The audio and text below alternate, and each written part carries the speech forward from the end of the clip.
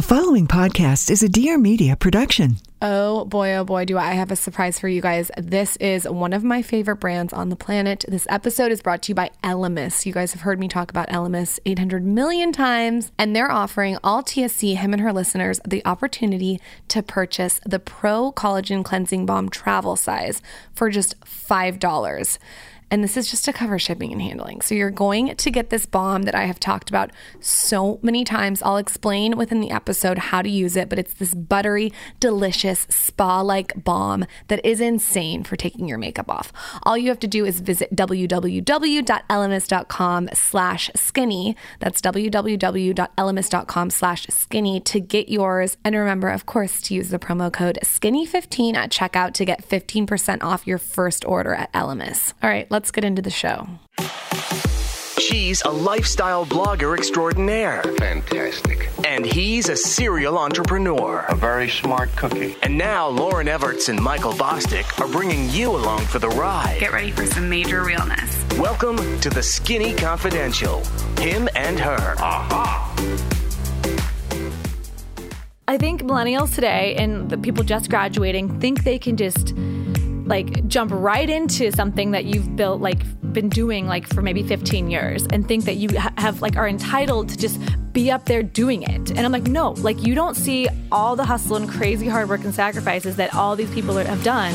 And yes, there's talent that can sort of jump ahead and get you noticed, when you're younger, which is great. And young talent and fresh talent is great. You're not entitled enough to sort of just stay there in a way that's you have to put in the work.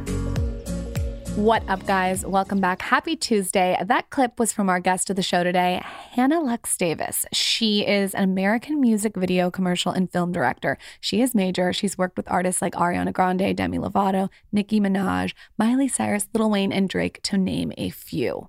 Michael, Taylor, what's up? I know it's Taylor's birthday week. He is really chomping at the bit to talk about his birthday. He's one of those people. He made a very specific point for us to mention that it is his birthday week. So everybody go wish the old BNC, the Bare Naked Cucumber, happy birthday on his Instagram. He asked for that. He said, can everyone please go wish me a happy birthday? It's at Tails You Die. So if you're feeling festive and you want to celebrate Taylor's birthday, just go to at Tails You Die. TAILS. And I'm not quite sure what at Tails You Die means, It's too long of an explanation. I'll save them trouble. I feel like you need a mission statement on what it means. So we need to get your brand under control. How old are you now? Let's not disclose that for the public. Why? Let's say you're above 30s. I don't know about men celebrating birthdays above 30s. I think it goes at your 30th birthday, you can celebrate your 40th, 50th, 60th. I never celebrate my birthday at all because bad shit usually happens to me. So I'm kind of superstitious about it. And I try not to make a big deal or draw much attention to myself. Oh, yeah. I forgot about the time that you fell asleep in Vegas on the street. Well, that was a fun weekend, but I usually don't do anything for my birthday. It's usually, to be honest, if I'm being completely honest, actually, I think on my birthday is usually probably the saddest part of the year for me. For some weird period, I'm sit there and I'm like, oh shit, I'm getting older. Pull out your violin. Coming to an end. I could be dying. I don't know. But you know what? I feel younger because of all the things that I learn on the podcast, as I say. It's kind of like when you celebrate your birthday in Vegas and you end up sleeping on the street, not with a sleeping bag. I honestly might have been. My theory is these people that amp up their birthdays too much and they make this big deal of birthday. What happens is then they go all out on their birthday. And what happens is you usually end up getting too fucked up, these people that do this. And then bad things happen. And that's when the problems start occurring, like sleeping in the streets in Vegas. Yeah, like what you did, Taylor. When my birthday comes around, it's like nothing's happening. Michael's smart. So Michael doesn't make anyone do anything. So when other people's birthday comes around, everyone makes you do everything. Listen, when we had our wedding, I didn't want any groomsmen, no best men, because I knew if I made anybody a groomsman, like say there's 8 guys that are groomsmen or 5 guys, however many there, I know then they feel obligated to make me one, which means when they have their wedding, they're going to say, hey, do you want to be a groomsman? I have to wear a stupid suit. It's not going to be custom to me. It's going to be from some weird store that I don't want to shop at. And then I have all these obligations. So what I try to do is create situations where nobody's obligated to me, which means I'm not obligated to them. Here's my strategy. I don't make a big deal of my birthday at all, except to one person. You. I act like it's literally the biggest day of the year and you've never seen anything like more extravagant. Listen, people, nobody ever thinks about it this way. If you make a big deal of whatever celebrates your wedding, your birthday, your cat's birthday, your kid's birthday, whatever it is, and you make people show up for that and you make them feel obligated to do it, then guess what? When they have something, you're obligated to them. It's a losing strategy. So yes, you want to sacrifice everybody celebrating you for the day. Okay, some people want that. But then just know that that comes with the territory of you having to celebrate everybody you made celebrate for you. And so I don't want any of those obligations. Well, it plays into self-awareness too. I have never been asked to be a groomsman. Maybe that speaks to me as a friend, but also it's how I want it. All right. Well, we do have a friend that is a groomsman at every single person's wedding. He's literally a groomsman at like someone that he's met once wedding. And guess what? He's miserable. And I'm just going to say, Weston, you're miserable. I called him out a little bit. Listen, I don't care. Whatever. Fuck it. Whatever. Who cares? We're calling people out. Guys, I don't want to be I don't want to be obligated. All right. Well, you're not obligated. If any listener is getting married and they need a groomsman, I will be a groomsman. I'll be a hired gun. Yeah, if you want Taylor to show up at your, that's different though. Because Taylor could show up at your wedding and pick enchiladas off your dad's plate. He could also, like he did to me, tell me that I have a bigger dick than anyone at the wedding. Remember that wedding speech that you did, Taylor? I'll be the cooler. That's someone who goes in like casinos when someone's winning and they go down, they sit down, they kind of like break the flow. People are probably listening being like, God, Michael's such a dick. He doesn't want to be obligated. Listen, if you're in the hospital 3 a.m, you're in jail 5 a.m, I'm your guy. I'll come pick you up. I'll come help you. He is your guy. But you want me to show up for your kid's birthday or be your groomsman or do whatever? I'm not the guy. I'm the wrong guy. I'm not interested. I don't want to do it. You don't have to do it for me. You're kind of reclusive like that. Leave me out. Okay. Yeah. As a matter of fact, don't even invite me to your birthday party. I'm good to go. You're Guys, in a mood today. All right. Listen, Hannah Lux Davis. Okay. Creating music videos. Lauren, we should maybe do a music video for the CSC podcast. I think that'd be kind of cool. Okay. Taylor can direct it. Taylor, you can dress up as a groomsman. We can have all sorts of recurring characters. You know what? I think I'm going to be the first one to create a music video for a podcast. Hannah, can you help us with that? Yeah, that would be a sight to see. All right, Hannah Lux Davis. She is a major American music video director in Hollywood, and she has directed things like Thank You Next with Ariana Grande. That's right, you guys. She brainstormed that whole concept. It came to life. That was so insane. She's also worked with Demi Lovato, Nicki Minaj, Lil Wayne, Drake, Miley Cyrus, to name a few. She is sick. You should also know that she was named by Billboard as pop music's most in-demand director. We are so excited to welcome her to the show. We really pick her brain on this episode and we dive into it. You ready? Before we dive into that, I'm going to tell you exactly how I use my LMS Pro Collagen Cleansing Balm. Okay. First of all, if you're removing your makeup with a wipe, you're pulling on your face. And I am not a fan of pulling on my face. So here's what I do. I go home, I have my makeup on, I take my cleansing balm, I put it all over my face. I've showed you guys this on Instagram story. I like to let it sit for 5 to 10 minutes. You could wash it off right away, but I'm just a fan of letting all the goodness seep in. So it's like a balm, kind of like a lip balm without the stickiness, all over your face. You're walking around, you're letting it do its thing. Then you wash it off very carefully. I like to use a baby cloth to remove it. And then I even sometimes rub a little extra around my eyes to really remove the eye makeup. And it is the best. It leaves your skin so buttery, so nice, so dewy. I can't explain it. It's one of those things you just have to try. This product is on the master list, and I could not be more excited because they're giving all TSC, him and her listeners, the opportunity to purchase the Pro Collagen Cleansing Balm travel size for just $5. And that's just to cover shipping and handling, guys. This is a product that you're going to try in travel size and you're going to immediately order again. You're going to be obsessed, okay? So all you have to do is go to elemis.com/skinny. That's elemis.com/skinny to get yours. And remember to use the promo code skinny15 at checkout. You're going to get 15% off your first order at Elemis. You guys, this is like a spa situation for your face that removes your makeup in the most delicate way. Enjoy. This is the Skinny Confidential, him and her. We are here. We're live with Hannah. Where'd we meet Hannah, Michael? I think Instagram. Instagram. Right? Yeah, Instagram. Through Krista. Shout out to Krista and Dave. Krista. Yes. Michael's going to make you get so close to the mic like that you're... Well, think about it like out. this. I always do Lauren doesn't like this example, but it's like fist apart. like right there.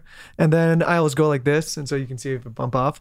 Audience is really particular these days about the sound. I know you're just very particular. No, about they the love it. sound. They write me in, they say, Michael, way to be on that sound. I'm so glad that you're finally in studio. It took so long to book because your schedule is insane. Our schedule is insane. Yes. But can you just kind of give an intro to the audience? I mean, I'm sure they've heard of you, but just give a little intro. Yeah, I'm Hannah Lux Davis, and I'm a director. And you probably have seen my work because I do videos for artists like Ariana Grande, Nicki Minaj, Demi Lovato, Halsey, Anne Marie, Jason Derulo, David Guetta. It's funny, I get here and I'm like, wait, what have I done? But yeah, a lot of artists, a lot of mainstream artists and pop girls are kind of like my bread and butter. Okay, let's go back. How do you get into this? Well, let's take it back. You get into it by persistence, I'd say. I moved here from Seattle when I was 18, and I went to film school. I went to LA Film School. I went to New York Film Academy, both in Los Angeles. They were both year-long vocational schools. And while I was here, I could have made a short film like the rest of my peers. But instead, I decided to make music videos because I was obsessed with them since I was like a little kid, because I grew up loving TRL. And I realized that, you know what, maybe a short film was not going to come out of me. As a director in film school, you kind of have to write your own material. And at that point, I was just not in a place where I was like, oh yeah, I feel confident in writing a script and then spending like 15 grand on this short film that's going to do absolutely nothing for me. But I did see sort of like an opportunity in creating music videos at that level, because at that level you can reach out to real bands and real singers and collaborate with them. And so that's what I did. I reached out to people, and this is so far back that it was way before even MySpace. It was Pure Volume. Do you guys remember that? No. Yeah. Pure Volume, what was that? It was just kind of like a SoundCloud type website. And I found artists on there that I thought were cool. And I reached out to them and I said, hey, I really love to make your music video. I'm in film school. I'll pay for it. And that's a pretty goddamn good deal. It is a good deal. And I even flew a band down from Seattle. Like you flew them yourself? Well, it was all part of the budget. Wow. You know? Okay, cool. Yeah. So yeah, that's kind of how I got started and just sort of like dipping my toes in it when I was 18, 19 years old. And then, so while I was in those two film schools, I did 6 music videos. I did like, one of them was on 16 millimeter film, which was like super cool. And yeah, they were just like sort of just for these bands that were really nobodies, not on really a label. And then from there, I had these like 6 videos that were kind of my calling card at that young age. And this is before Instagram. So you couldn't just like promote yourself. It was very much like it was just going into this void of barely YouTube. Yeah, right? Where did that stuff live in that void? Because it was, and I remember the TRL, MTV days, and then obviously now a lot of it's on YouTube and the internet. But like in that in between before, where would it live? It lived really on the band's websites. It lived on, I think MySpace was like starting to like really be a thing at that point for artists. And so I think on MySpace, and then YouTube came around like right then as well. But yeah, it was just sort of like a weird space in music videos. And it was a weird time in music videos back then for like bigger artists too. It was kind of like, where are we going with these? They kind of fell off for a while, right? Yeah, because they were massive and then they kind of stopped and now like massive again. Oh, totally. And so then from there, I was able to just sort of like, okay, I love music videos. I love directing. I was editing them as well. And I was always very hands-on in all different parts of the process. Because as a kid, I was like messing around with cameras and filming and kind of doing like, what was that called? Not punked, but it was like those skater videos that were always being made. I know what you're talking about. So we would just like go around with friends, like skateboarding and just sort of like cut these videos together to music. And that was something I really loved. So after film school, I graduated when I was 19 and I would start to PA on sets. And I realized that I hated to PA because PA is like a production assistant. And at that point, you're not really like in control of anything you're doing. You're really just at the whim of what people are asking of you. And that to me was kind of terrifying because I didn't like coming in not prepared. I didn't like coming in not knowing what my task was going to be. And so it made me really, really nervous and anxious all the time. It sounds like you're entrepreneurial.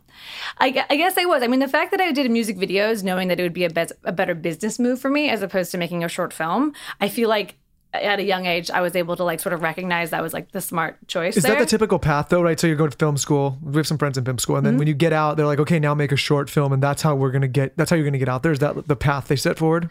Well, right now I think it's a little different because there's so much branded content and there's people needing content more than ever because there's so many platforms for it. So I feel like right now it would be easier, I think, to break in, and you can work more with little amount of money because there's so many tools that are so cheap. Like back then it was like thousands of dollars for editing software. And now you can make something on your phone that you could have made on this crazy expensive editing software like 10, 15 years ago.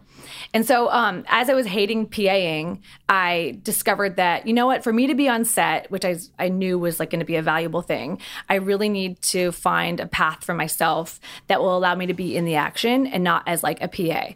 And so I decided to go to makeup school, and I went to makeup school for like a 6-month program here in LA. And all the while I'm still like, you know, the main goal is to be a director, but I knew that makeup was going to be a way for me to kind of get on set and have creative conversations with people that, you know, would sort of, you know, I'd be in the mix more and sort of be able to be around the action and learn and soak things in or soak things up that were going to be valuable for me as a director. And then from there, I was also editing. So I was editing anything that I could. I edited the weirdest shit for like no money. And then from there, I just sort of like, you just keep hustling. And I think I just never stopped. And a lot of people that I went to film school with, or maybe moved here when they were 18, I'm 33 now. I think a lot of people, when they get here and they realize how hard it is, they just sort of stop and just slowly fade out and like start to do other things. And maybe that sort of takes over. And I just never stopped. I feel like that's so interesting that you say that, because when we were first connected through Krista, I like went and stalked your page, and then you and I have just had conversations back and forth on Instagram, and you can feel that about you. You can feel that you're a hustler and you're not going to take no for an answer. And I love that about you. Is this been something that's just ingrained in you, or is it something that you learned? I think it was ingrained in me, and I think it was always my way. I always like really thought, even as a little kid, and this comes down to like the psychology of it all, is I always felt like I really had to be good at something. Like I always knew that for me to like sort of get attention, I think I had to be really, really great at something. And so I did all these sports. I did all sorts of things growing up. I was on drumline growing up. So I was always like in activities and was always really, really busy as a kid. And so I always knew that like if I was just good and busy at something, not just busy, but just good at something and like always busy, that I was going to get attention for that, whether that be like, oh, she's, you know, always doing something, or just always eyes are always on me. and so I was able to sort of recognize that at a young age. And I think that sort of drive just really stuck with me as a way just to sort of, you know, have, I guess, attention. Well, there's a fine line. I think you touch on something important for young people to think about, right? It's a fine line between being persistent and being hungry and being you know, basically putting yourself out there, compared to, there's another thing about being annoying, right? Like, I think you nailed it when you said like you had to be good at something, you had to have a skill. A lot of young people just say, I'm just going to pursue, and just bother this person and ask. But it's at the meantime, they're not thinking about acquiring like, what is this skill that I can offer that they don't have? What is this piece of labor that I can bring to the table that's not being done? And I think that's where people get in trouble. They think it's just being hungry and just being, you know, persistent, but you need to bring something to the table. Yeah, I think D-Rock's like that. Gary V, D-Rock is just like that, what he just said. D-Rock like brought it to the table just like you did. Yeah, and I think there has to be intention behind it. And you can't just be like blindly being like hustling and hardworking and just like going at it. Like, it's like you really do kind of have to have like, what is the, even if your goal is not something that's like very crystal clear, because a lot of people, it's a lot of pressure to always try and be like, oh, this is what I want to do, I'm going to go after it. Like having that thing, like that's a really lucky thing to have. And I think I was lucky enough to where I found my passion at a very, very young age. But a lot of people don't know what they're doing, but they know they like certain things, or they just want to be, you know, in the mix on like a certain sort of, you know, era in whatever the industry may be, or the avenue in the industry they may be in. But I think you just got to have like intention of just creating something that is quality. Well, I think a lot of people, I won't just distinguish young people, I'll just say people in general, they don't know what they want to do because they think that, okay, I'm just going to be a body, I'm going to show up, I'm going to go after this organization or this person or this client, and they put themselves out there over and over and over again. But in the meantime, they're not putting in the work to acquire whatever that new skill set is. Like you said, you were editing, you were on set, you were tasting all of these different facets and figuring out, okay, what is it you actually like to do of all the different things that you did do, whether that was editing or filming or doing makeup or PAing. A lot of people jump into an organization and say, I want to do this, but they don't taste all the different things that you have to put into doing it. Yeah. Right? And so people get lost and say, I don't know what I want to do. And it's because you haven't tasted enough. What was the epiphany of when you felt like, oh shit, this is working? Like, is there a music video that you did or someone that you worked with where you were like, it's happening. It's all happening. Yeah, it's funny because there's been a few of those moments in my career where I'm like, oh, this all really fits. Like this is clicking.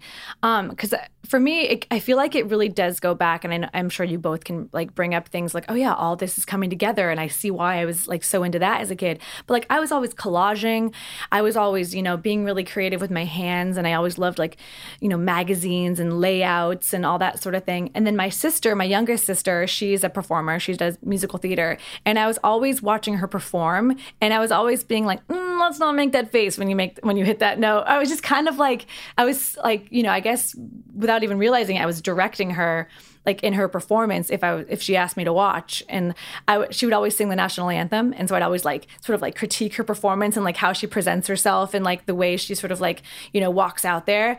And so I think it really started like really far back then. So like that was kind of like something where I'm like, okay, I really like working with people and like sort of directing women especially. But there's been a few times where I've been like, yes, this is really clicking. And I think one of them, and this is a very obscure video, one of them where I was like, oh my God, this is so much fun. It was a video I did for Fifth Harmony for That's My Girl. They're obviously no longer a group like that anymore, but when they were, and it was like the last video of the 5 of them, which was a big deal, I think.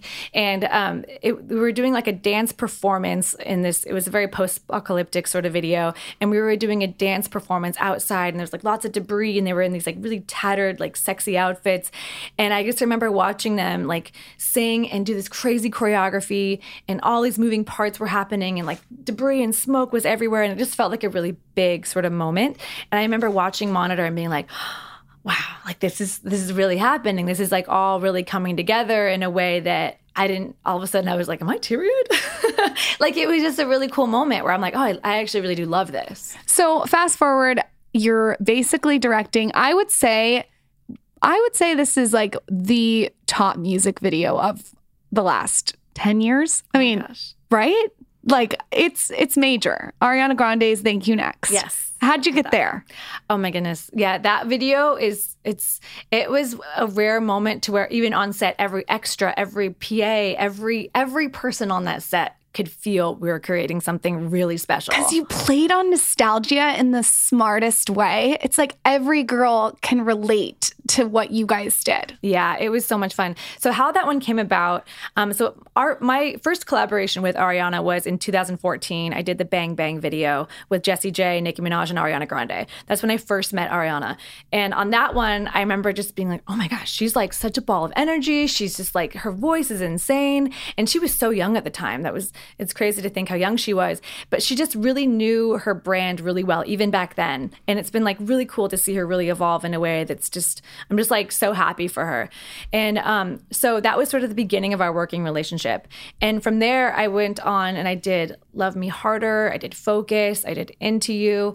All these videos, we just sort of really got like a really great trust going and collaboration and really great process. And she's super, super hands-on. What is that process? Like, how does it, like, say you guys want to pick this song and you're going to start. Give us specifics because you know how I am. Yes, of course. Give us like the exact specifics. I'll do the specifics with Thank You Next because I think it's a really fun one because even just like the meeting that we had and the first time I heard the song, it's like, it's so insane. So this was back in like October of this past October. I was in New York about to shoot her video for Breathin'. And that one was like a really beautiful ballad. It was a really beautiful video. And it was one of those instances where she really let me have a lot of creative freedom with that one. And so I was just in her apartment and we were just kind of going over the creative, and she sort of just kept stopping me to be like, but wait, I want to talk about the next one. Like, she's very much like, but the next. And then she played me this song, and there was like no name yet, I don't think. And she played me Thank You Next. And the first verse was like, obviously it mentions Sean, Ricky, and Pete. And I remember being like, oh my gosh, she just went there. Like, she just said these names in a way that's so specific that like really no artist has done before in that, you know, of her caliber, right? Listing these ex-boyfriends' names in like the first verse of the song. And that was something that I was like, this is like, it's so authentic. And that's something that I can go on and on about like why I think she's like so like on the pulse and just like really killing it right now. But for this one specifically, she was like, let's start brainstorming for this video. And she's like, I really want to do something around a burn book, like Mean Girls. And I'm like, ooh, Mean Girls. Like, obviously I'm obsessed. It's like one of my favorite movies. And so is she. So it started out with just like this like concept around Mean Girls. Should we make like a Mean Girls video? Just totally just Mean Girls.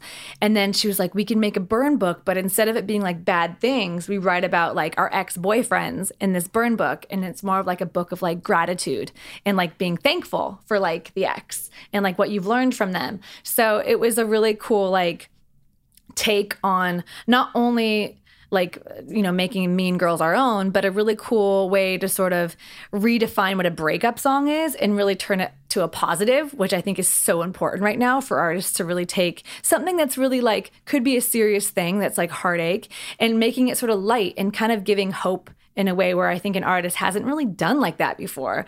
So from that, it was like, okay, we're making a Mean Girls movie or a music video.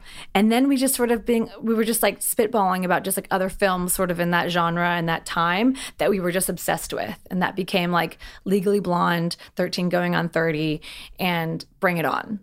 And as we were doing that, we were like, okay, wait, there's something way deeper here that I think is really cool and special, is that each of these films, it's like a strong female lead and they're getting over some, you know, adversity or a breakup, some heartache, and really coming out on the other side a better person. And so we were really sort of playing on that in a way that just made it unique, you know, to sort of tie them all together. And then how can we make this specific to Ariana? So that was like the challenge then. Guys, before we get into that, we're going to take a quick break and talk about Thrive Market. How many of you need a little bit of a refresher on Thrive Market? We've been talking about it for a long time. One of our favorite partners of the show, Thrive Market, your one-stop shop for high-end, high-quality, and highly discounted groceries, household supplies, beauty supplies, supplements, and most importantly, my smoothie supplies. Most importantly, dates. We love the dates from Thrive Market. Michael has been making this smoothie. If you have not watched my Instagram story, boy, are you missing out.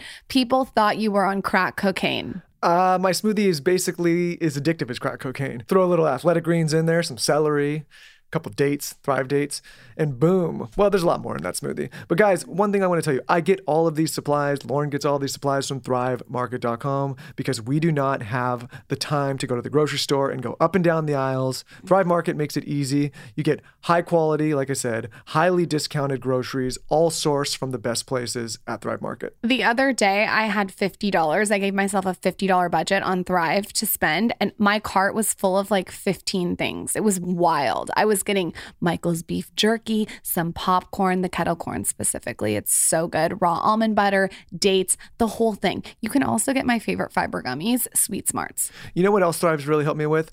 Picking smart and healthy snacks. I no longer go up the grocery aisles and grab all the bad things. I grab all the alternative healthy snacks from Thrive Market because they have it all sourced there. Yeah, they really have the best products. And also, like, who goes to the grocery store anymore?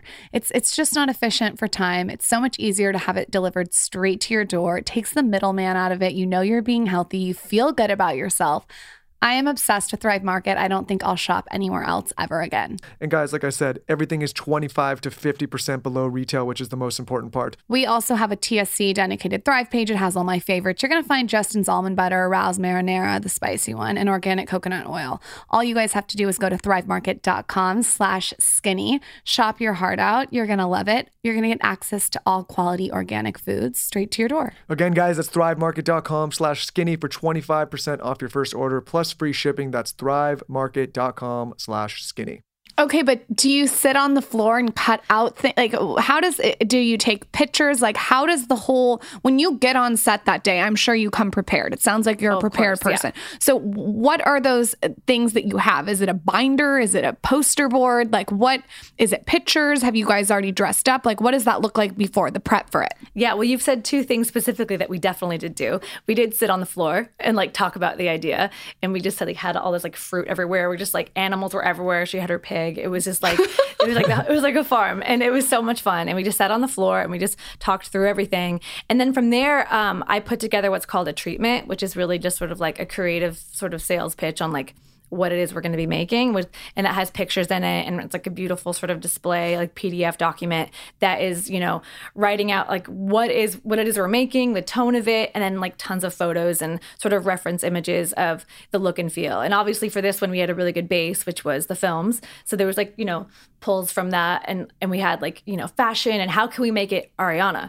So from there, I just, it's a huge, long process, but to sort of like sum it up. What is the link from start to finish, and how long something like this takes? Well, usually in music videos, it's very, very, very fast. We have like no time at all. We're lucky if we get a week to prep the job, which is really, really insane considering the crew can be like 100 people, cast can be another 100. And then you have multiple locations, multiple wardrobe looks, and tons of moving parts. So, and the record company helps finance this and set this up, or how do you guys? Yeah, the label will pay for the video, and just like a little bit of like a briefing of like how this all sort of comes together is usually how it works. Is it's not what I just described. Normally a director and an artist don't just have that, hey, come over and let's figure out what we're going to make. And then the label just gives us the money. Usually there's like a budget and they have a single and there's a whole plan. And then, okay, which director should we go out to write a treatment? And then the directors write a treatment. But this is why Ariana Grande is so relevant, because she's not doing what everyone else is doing. She's doing it her own way. It sounds like you guys are also friends on top of it, which is like a whole different layer to the music video. And I think that that's why it resonates. It's like creating content the old way is not working for the new way. And she goes where attention goes. That's so and that's accurate. Why she's smart. Yeah, that's so accurate, because it's so great. And I think the more, and I always say this, the more successful, I think a video is the most successful when it's so authentic to the artist. And as simple as that concept sounds, like, oh, that's easy, just make it like them. No, it really has to come from first the song. Like, is the song great? Because without the song, you don't have a great video, period. But if the concept and like the timing of everything is not really in the pocket for the artist, I just don't think it's going to be as successful. Well, especially when you get a bunch of people, executives in somebody's ear saying like, this is what I think, this is what it's like, that's not your job, right? Your job's to operate or run a business and bring deals, not get in the creative process. Yeah, I mean, there's certain departments at record labels that do facilitate how a video is made, and they have their job for a reason. And I think they've given me a lot of opportunity to like be in a position to where I can be on Ariana Grande's floor talking about Thank You Next. So there is purpose for that. I just think that when artists are able to, and not all artists are like this. Not all artists do like have that full picture, like 360 view of their brand and what they want to do. She's specifically a case where she knows she's 10 steps ahead and she knows what she wants to do all the time. So when you walk in, do you have a poster board and a binder, or how do you know what shots to shoot? Like I want to know, is it in your calendar? Take me to the micro. Yeah. So from there, we have, the treatment that we're going to do. We have our shoot days that we're gearing up to go after. And we find locations, which, takes a long time. We have our cast. And then I have all these sort of references I put together, more specifically down to like, okay, what is the school going to look like? What are the posters going to look like on the wall? What are the backpacks going to look like that these extras have? What is their wardrobe going to look like? What's their hair and makeup references? And I kind of put together all these different things that have, that are just like these really cool visual aids that I distribute. Because really the biggest part of being a director is being able to communicate a vision and an idea. So my job is really to sort of curate all these sort of mood boards and distribute them to the right departments. And then we put together a schedule, which takes a long time, and we sort of come up with a plan of attack. And then I do go to set with the binder because it has like everything in it. And I like a physical copy because I find it's much faster to just walk into a room and then be like, no, I wanted the eyeliner like this. And I can show the page and the picture and I can get really, really specific. And I think there's a time and place for that sort of specificity. And I love to sort of be collaborative with the people I bring on and hire. But I like to also have like a really strong idea of what it is that I want to do, you know, even before going to set. So everybody has a strong, you know, vision as well. So what happens after the success of that video in your personal life? Yeah, that was definitely... I'm sure that was a game changer. You're overwhelmed. No, it was a moment. It was a really cool time because it was a cool time when it's cool when it lines up with also, like I said, the song. And it was like a moment in pop culture for the song, for her. It really opened up, and you hit it earlier, how it like brought up all this nostalgia.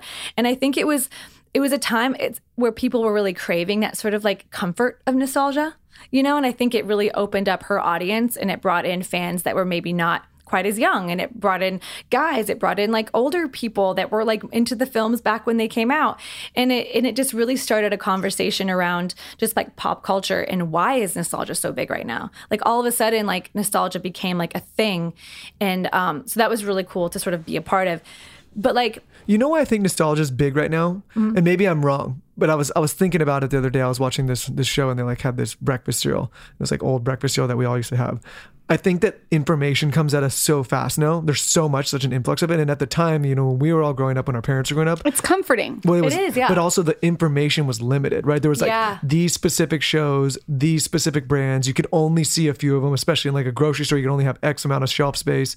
If you're watching Disney or Nickelodeon, like you'd only see a few shows. And now there's so many options that I don't think that there's necessarily something as a society, younger people are banding around and being like, that's our thing. That's what I'm gravitating towards. We're like, I pulled up this, I don't know if you remember this show, like some stupid intro of that show, Salute Your Shorts back in the day. I love that show. Yeah. And exactly. Stop. So Taylor, you got to insert the theme song to Salute Your Shorts in here. Just little things like that where like that song could come on and Lauren would be like, oh my God, it'll take you back to childhood. I don't know. Maybe there's a few things, but I think a lot of the kids now, they have access to so many different things that we're not all centralized consuming just a few different things. Does that make sense? Whose idea was it to have Kris Jenner in the video? And just can we talk about how iconic that was? Yeah, it was definitely Ariana's because we were like, oh, should we get Amy Poehler? We definitely we wanted to get a lot of like the cast from the films because we thought it'd be really fun to like have like a little cameo of like the actual person, right? And they still say no, like even with that success? No, and as we were like going through the process of like just sort of naming people, we were like, oh,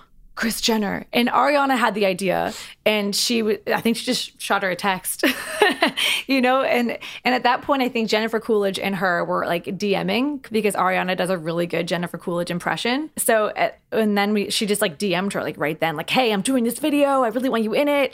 And it became like this like really fast moving thing, and it was really cool just to see like her reach and just how excited she got about it. And we got Jonathan Bennett from Mean Girls, and then we got one of the we got one of like the character types from Mean Girls, the army pants and flip-flops girl. We got her to be in it, and it was just fun to like go after some of the people, but then also make it personal to Ariana by using her friends, you know, more in line with like the culture and moment of today. Are you nervous when they're like, oh, you're going to be filming and directing Ariana Grande's Thank You Next video? And by the way, can Keeping Up with the Kardashians also come in and film Kris Jenner? Like, this is so much happening. Like, the stimulation, you must have been exhausted the next day. Oh my God. No, I go into what's called a set hangover afterwards. And it's a real thing. It's worse than a hangover because you can't just cure it with like some Advil. I get it when I do like a meetup or a live speech. I know exactly what you're talking about. You like need to recharge. Adrenaline thing. And I'll be just like in pain. Like, and like somebody has to come over with an IV drip. Like I can't even like leave my bed. It's awful. And because you're operating on a lot of adrenaline. Yeah, and I'd never drink enough water. But now that I'm like starting to like drink more water, it's like a little less. But yeah, the adrenaline is really what gets you. But yeah, so the pressure of that, knowing that this is like such a moment, because it is rare when you're on set and you're like, oh, this is a big deal. Like you don't go into something like, yeah, this is going to be the shit. Like you just don't. Like that's stupid. But for this one, it was definitely a different thing. And I've never experienced that before. And I think it was just a lot of preparation and knowing that I'm covered and can like really like cover myself if something were to go wrong, because it always does. You never have all the time you need. You never have all the things that you need. You never have enough money. You never have enough resources. As big as our budget was, you never have all the things that, like, to really execute in the way that it should be. So you're constantly being thrown curveballs, and you never know what's going to come up. So the more prepared I am, the more I feel like I can like handle whatever's thrown at me. And then I'm going to be on Keeping Up with the Kardashians. Sure, just make sure I have somebody there to do my hair. And I'd love Light to follow me around. Yeah. I want to know what happens after the success of that video, because I imagine other artists, prominent artists in the space, see, oh wow, look how that thing just crushed it.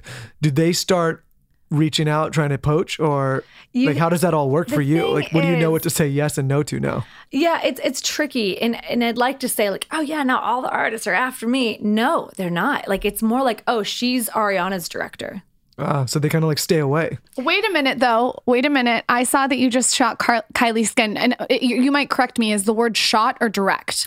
I say both. Like, yeah, I shot that. Okay. Obviously, I didn't. Everybody who knows, like, and that was major. It was so cute. Thank you. Did Chris see you directing Thank You Next, and then say, hey, Hannah, can you also come do Kylie Skin while you're at it? Yeah. No, it's funny. I really feel like you never know what jobs are going to lead you to what, which goes back to, even when you're starting out, as like a tangible piece to like take away from this, like, you really should be saying yes to everything and do it with like a really great attitude, because you never know what's going to lead to something else. Well, you also don't know who you're like. I think you can even take that down to the micro and say you never know who you're going to meet, and you have to think about every interaction as what it's going to be later, even if you think it's not important or that person's not important. Totally. You never know like how like, oh, this PA randomly from like 5 years ago is now going to be part of like the music department at some random like company. You never know what's going to happen. So it's really important just to stay a good person.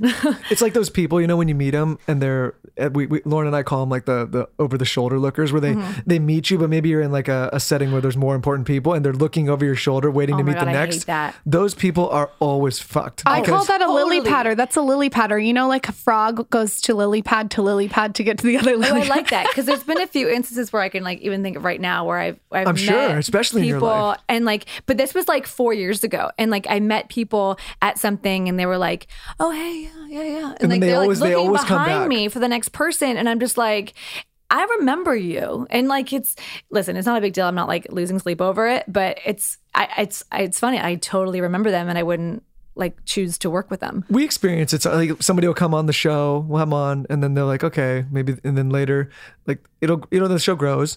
And then they'll come back around and say, oh, actually now I want to, and it's like, get the fuck out of here, man. Yeah. You know what I mean? It's part of the game though. It's fine, It happens. But I always say the reason those people are fucked is because you never, like, it's not linear, right? Like, you could start on, let's just say there's levels, like level 1 to 10. Somebody could be on level 1, but before you know it, they could jump to level 10. And if you treated them like shit when they're at level 1, like now that they're level 10, they're not going to come back. You never know like where someone's going to go. I always tell Michael, I'm like, I don't ever want to be interviewing someone on this podcast because of the number of followers they have. If they can provide tangible takeaways to the audience, we always put the audience first, then I'm happy. No, and even if they have 100 followers. No, you guys are so great at that. Like, your episodes have like lots of like value. Sometimes there's people that have no following, but they just have a really interesting story. So that's what we hope to do. Who has been the worst person to work with, if you're allowed to say? Can't say You're crazy. I'll tell you off air. Okay. I'll Instagram. I'm just kidding. Okay. Who's been the best person to work with besides Ariana Grande? What does it rhyme with? No. Who's been the best person to work imagine? with? Yes, I can imagine. Okay, I'd say, I love working with people who have a strong vision for themselves, because I feel like we're able just to get really specific about what they want to say and do in their video. I just worked with Halsey on her video for Nightmare, and that was a really cool moment, because that was like very much about like female empowerment, and it had all the makings of something that could really make a lot of noise for her. And so it was fun to work with her on a project where she was like coming back out again in a way, because she had, been on her last project, and now this is going to be the beginning of her next thing. And she had a really strong vision for herself, and she was able to really focus in on like characters she wanted to be and ways she wanted to look and like a world that she wanted the video to live in. So I love to work with an artist who can kind of give me that like those starting points, and so then I can collaborate with them further to then create something again that's very authentic to them. But not, like I said, not all artists are like that. I work with another artist named Anne Marie who, yes, has like a strong idea for herself, and she's like so talented and a really great performer, but maybe we're not having these really in-depth conversations about what the concept is. But when I work with her, I feel like she's just really engaged, and she gives me something on camera that's just so special. Like it really, like she's just so good. It just like touches your heart, and it feels like sunshine wrapping all around you. When you directed Kylie's Skin, was it something that you worked with her directly on, or is it something that they gave you the idea, they said this is what I want to do, and then you went and directed it? For that one, it was a very last minute situation. Like I think I got the call on it like on a Friday, and we shot on Monday. Yeah, but she had been working with somebody on the set design for a while, I think, and they were just sort of keeping that in their back pocket, but they didn't know when they wanted to execute it.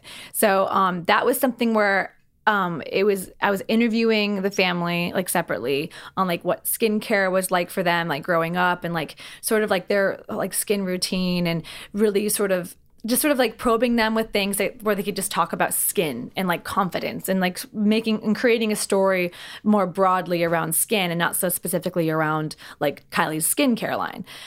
So that one was really sort of a conversation with her and her team. Okay, what's the goal here? Okay, we want to talk about skin. We want to talk about confidence. Great. I'll create some questions that can sort of like lead into some of those answers that will create a story that's like 1 to 2 minutes long. And then we wanted to do some beauty shots of her. And then we wanted to see a tutorial where Kylie and her friends and Chris were able to sort of use the products. And so we had the idea to, remove the mirror and have the camera where the mirror would be, and to have them sort of like washing their face in a real sink and then like looking up to camera as if that were the mirror. So that one, it was just kind of like, what do we want to hit? Like, what are like the sort of bullets we want to get out of this? And then, okay, let me see how I can like make that happen for you. And then what's the look and feel that you're going for? Great. Let me get with the team and we'll execute. What a fun job you have. In a way, you are a content creator. Like you're, what do you mean in a way? In 100? No, but like a content creator, when you hear that, you think blogger nowadays. You are a complete content creator. I wouldn't even describe you as a music director. Like you create content for a living. Yeah. I mean, at first, well, when I started out, really, I was like, oh yeah, I'm a music video director. And now I'm like, well, I'm not really like a film director, because I don't just do like film, and I haven't done like a narrative, like a feature yet, but I'm a director. But then they're like, oh, director of what? Director of sales, director of marketing. Like, and so it becomes like this, okay. Titles are really difficult in 2019. It's been a big, like, you're whatever the fuck you want to be. Yeah, I'm like a creative director. The hardest time when people ask like what I do. I'm sure. I don't know. Just say you're Lauren's husband. Well, listen, for a long time, I think that's how people, we're living in a time now where there's like bugs have a single focus in their life, right? Like if you're an ant, that you have a single focus. If you're a bee, but humans, you evolve over time, right? So can we just pause on that? It's true, right? So like I think for a long time people strive. Too many mosquitoes in our house right now, and they strive to have this singular focus and this one thing they were good at forever. But like the Romans, you go from ants to Romans. I love it. Well, you go, maybe you started as like you were in school, and then you became a soldier and went to war, and then maybe later you go and you come back and you operate a business, and then later you participate in the Senate and politics, and then later you become a philosopher. Like that was the scope of their life, and I think that's what people are getting back to, is they're saying, okay, I could be this thing to start, and then I evolved to this and this and this. Yeah. I don't think you want to strive for a singular focus anymore. Like I said, that's for the birds. Yeah, I think what's really helped me in my career is being multifaceted and having a lot of skills. Like I'm able to edit my videos, which I do. I'm able to like look at something and be like, oh yes, this style is great. This makeup is great. This would look really good on this person. I'm able to like look at somebody and be like, yes, that's going to be great. Let's put more of that, less of that. And I'm able to really sort of assess the look of something. And I think that comes down to taste as well.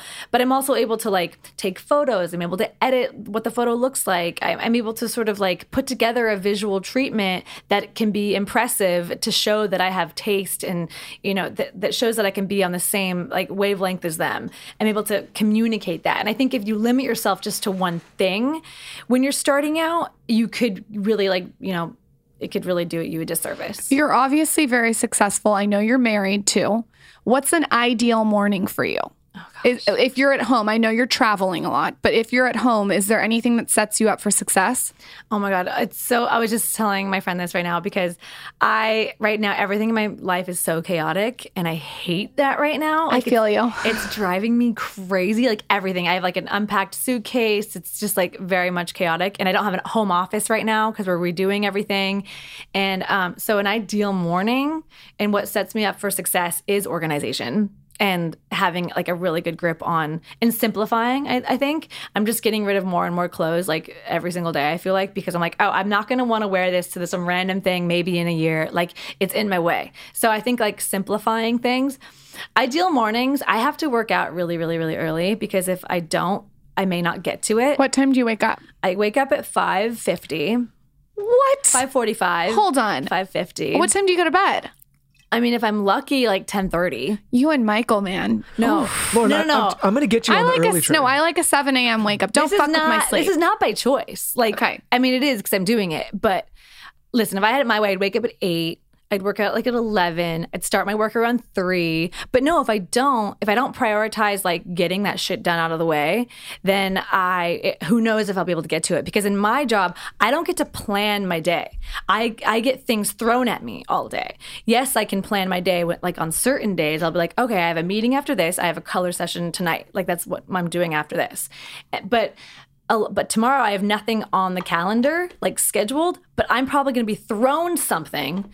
And so if I'm thrown something and I haven't worked out yet, then like I'm not going to be able to do it. So I have to do it first thing. It's literally just going on the offense, right? Because for me, it's the same thing. It's like here we go. You're going to get on your soapbox. No, but if you're up in your head and you get all your shit done, then when people throw things at you, you're not on the defense. You're like, okay, cool, don't want to fuck up my hormones. And I feel like for me, Girl, I need to wake up at 7. Like I eat more if I don't. Michael, I know my body. No, I wish I had that luxury. Like you're in a very cool spot. Yes, I'm sure you're like, it's going to change though when I launch product. I know that. Yeah. Trust me. I know you're like the busiest woman in the world, but like for me, I just can't, I don't have the luxury of like being, I get to like dictate what my afternoon looks like.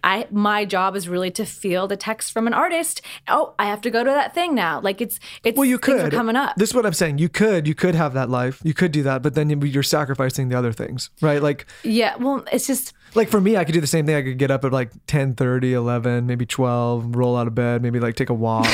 Yeah, I think the sacrifice would be I would not be able to work out. Like that would be But I'm saying you might, like the sacrifice could also be you wouldn't have all the opportunities that you've had. And that's what I'm saying. The thing about doing difficult things and having mental toughness and doing things that other people won't do is it sets you up for opportunities that other people won't get. Is this a jab at me? No, it's not. It's just the truth, right? Like when I think about like if there was somebody competing with me and they're like, okay, well, you're going to get up at 5 and I'm going to get up at 8 and like I'm going to work at my pace, you're going to work at yours. I'm like, yes, and see how that ends, right? Because if it comes down to like you're going to work with me or you're going to work with the person who's doing the other strategy, like probably that person will end up working with me as the way they would end up working with you. And my only point is to give yourself a competitive edge over people that aren't willing to try to take that edge. Okay, maybe I'll wake up at 6:30 tomorrow. I want to ask you a personal question because I always ask personal questions on this show.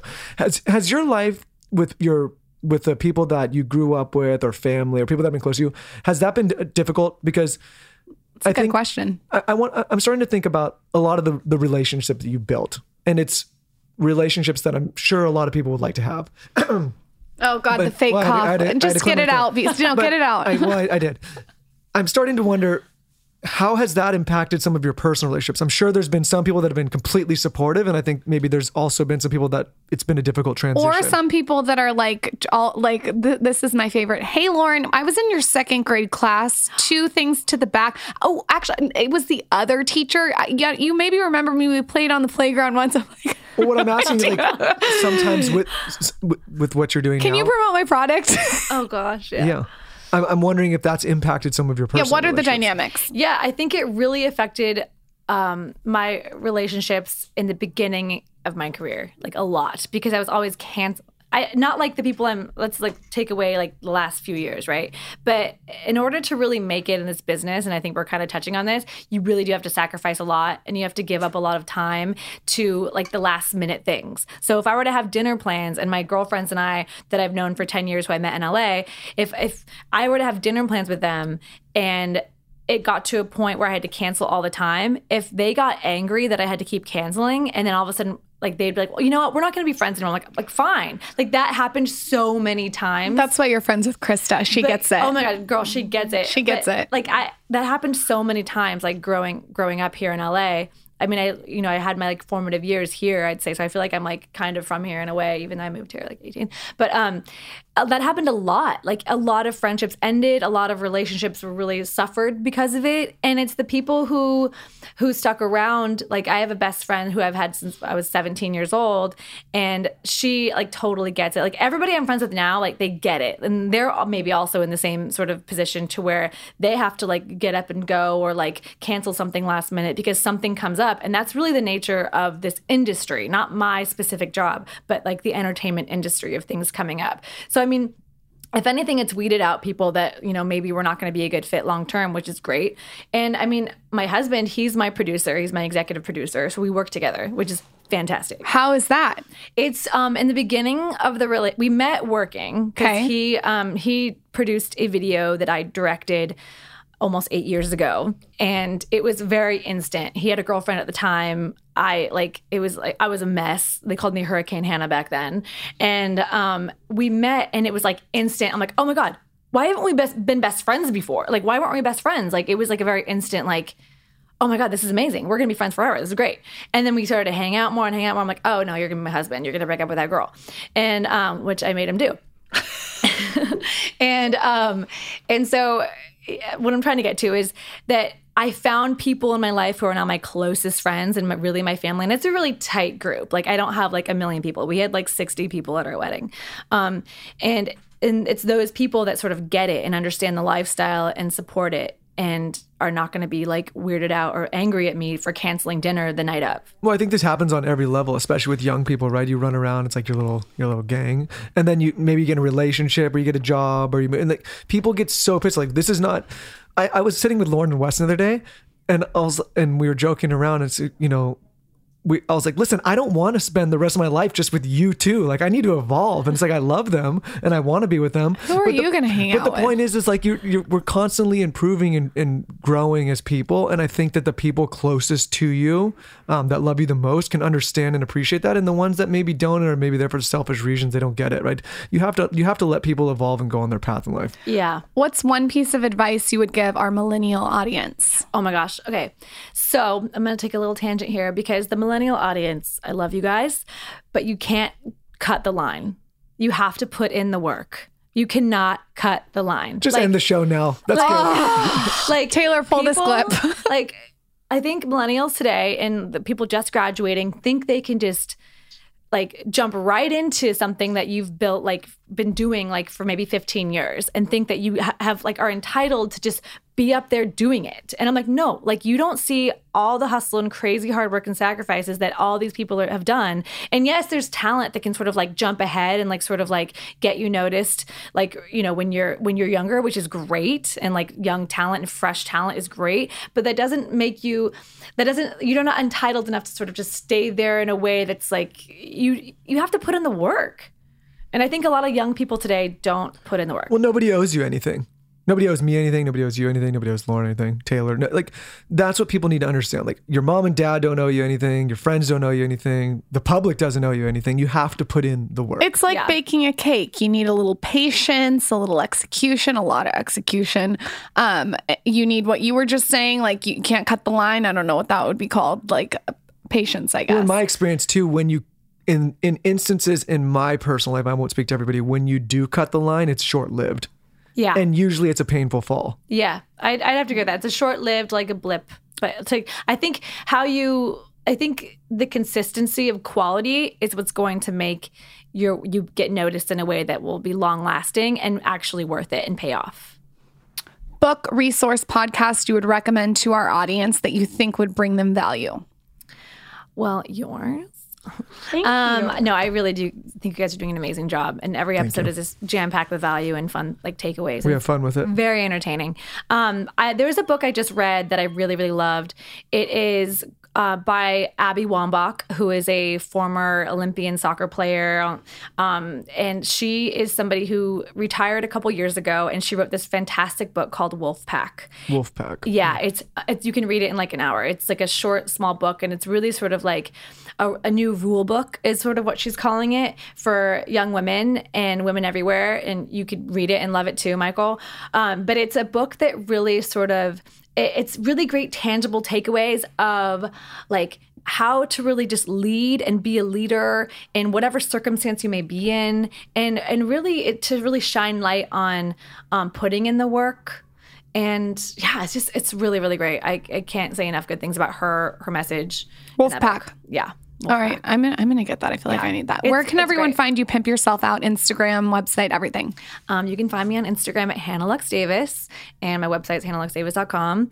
And yeah, and it's Lux with Lux. Lux. What's your next project you're working on? What's the next one? I have some things coming up with Ariana Grande, and a couple unexpected projects with her, and I also am doing a docuseries on the Women's World Cup, which is happening right now, which is why I'm also obsessed with Abby Wambach.